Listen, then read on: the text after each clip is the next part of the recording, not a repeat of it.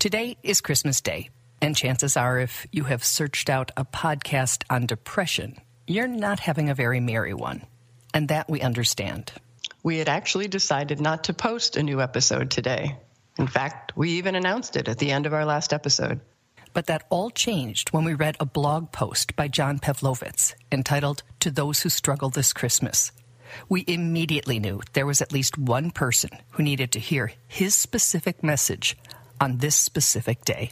And so we reached out to John and asked him to read his article for us. For you, today. Here's John. To those who struggle this Christmas. I'm not writing this to everyone. I'm writing this to you, the person whose heart is heavy today, the one for whom this day is not merry and bright, the one who doesn't feel at all like singing.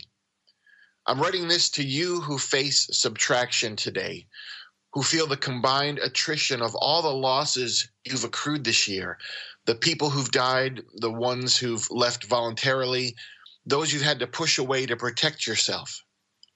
I'm writing to you who've seen the end of something you loved, the dream that dissolved despite how much you gave up to make it real, all the things that you wish to be true right now and should be true but are not. I'm writing to those who've watched their best attempts to save their marriages not be enough, who are finding themselves no longer half of the whole they once felt securely part of, those who have a different set of chairs around the table, far too many of them empty. I'm writing to you who are grieving, those sitting vigil in hospital rooms praying for good news, those who just got test results back and have heard the worst, those who are spending this day planning a memorial service instead of a holiday celebration. I'm writing to you whose personal demons have gotten the best of you, who've been visited at the very worst time by depression and addiction and self-hatred, those whose greatest threat to joy right now is an inside job. I'm writing this to those who are alone today, geographically separated from the people they love, emotionally distanced from those they desire proximity to, pushed by circumstances to the solitary places. I'm writing this to those who've been left broken by this year, by its cruelty and bitterness and violence.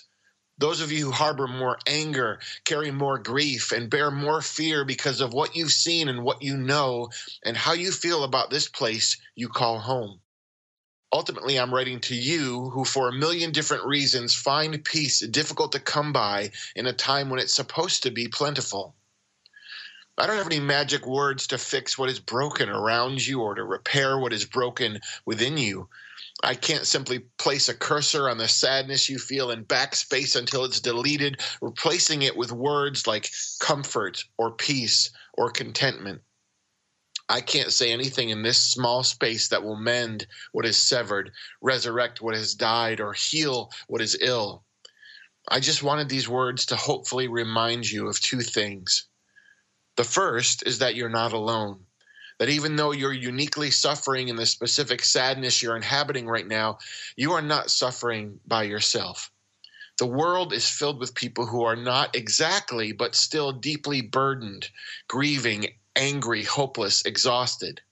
Even if you never see their faces or know their names, rest in the truth that millions of wounded people stand in solidarity with you in this day and that they get it. I get it. The second thing I wanted to remind you of is that though this is your painful story right now, this is not the end of your story. The way you feel today will not always be the way you feel. As difficult as it is to imagine in these painful moments, there will be holidays when lightness returns to you.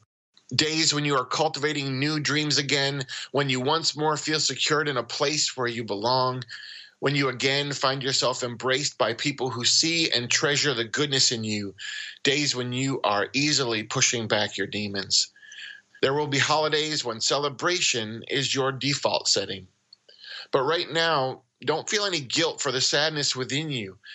Don't beat yourself up for not wanting to sing right now. Don't feel pressured to have the shit together that simply isn't together and won't be for a while. Just receive this Christmas as it is. Receive it as you are, with all the struggle and uncertainty and grieving it brings. I'm not writing this to everyone, but if I've written this for you, be greatly encouraged. You are loved. We truly hope that our podcast brings a little more understanding, helps you better articulate your experience of depression, or better understand how to support someone else's. We invite you to join us for daily posts on the Giving Voice to Depression Facebook page and on Twitter and Instagram at Voice Depression. It is a comfort to be among fellow travelers on depression's dark road. And remember, if you're struggling, speak up. If someone else is, listen up.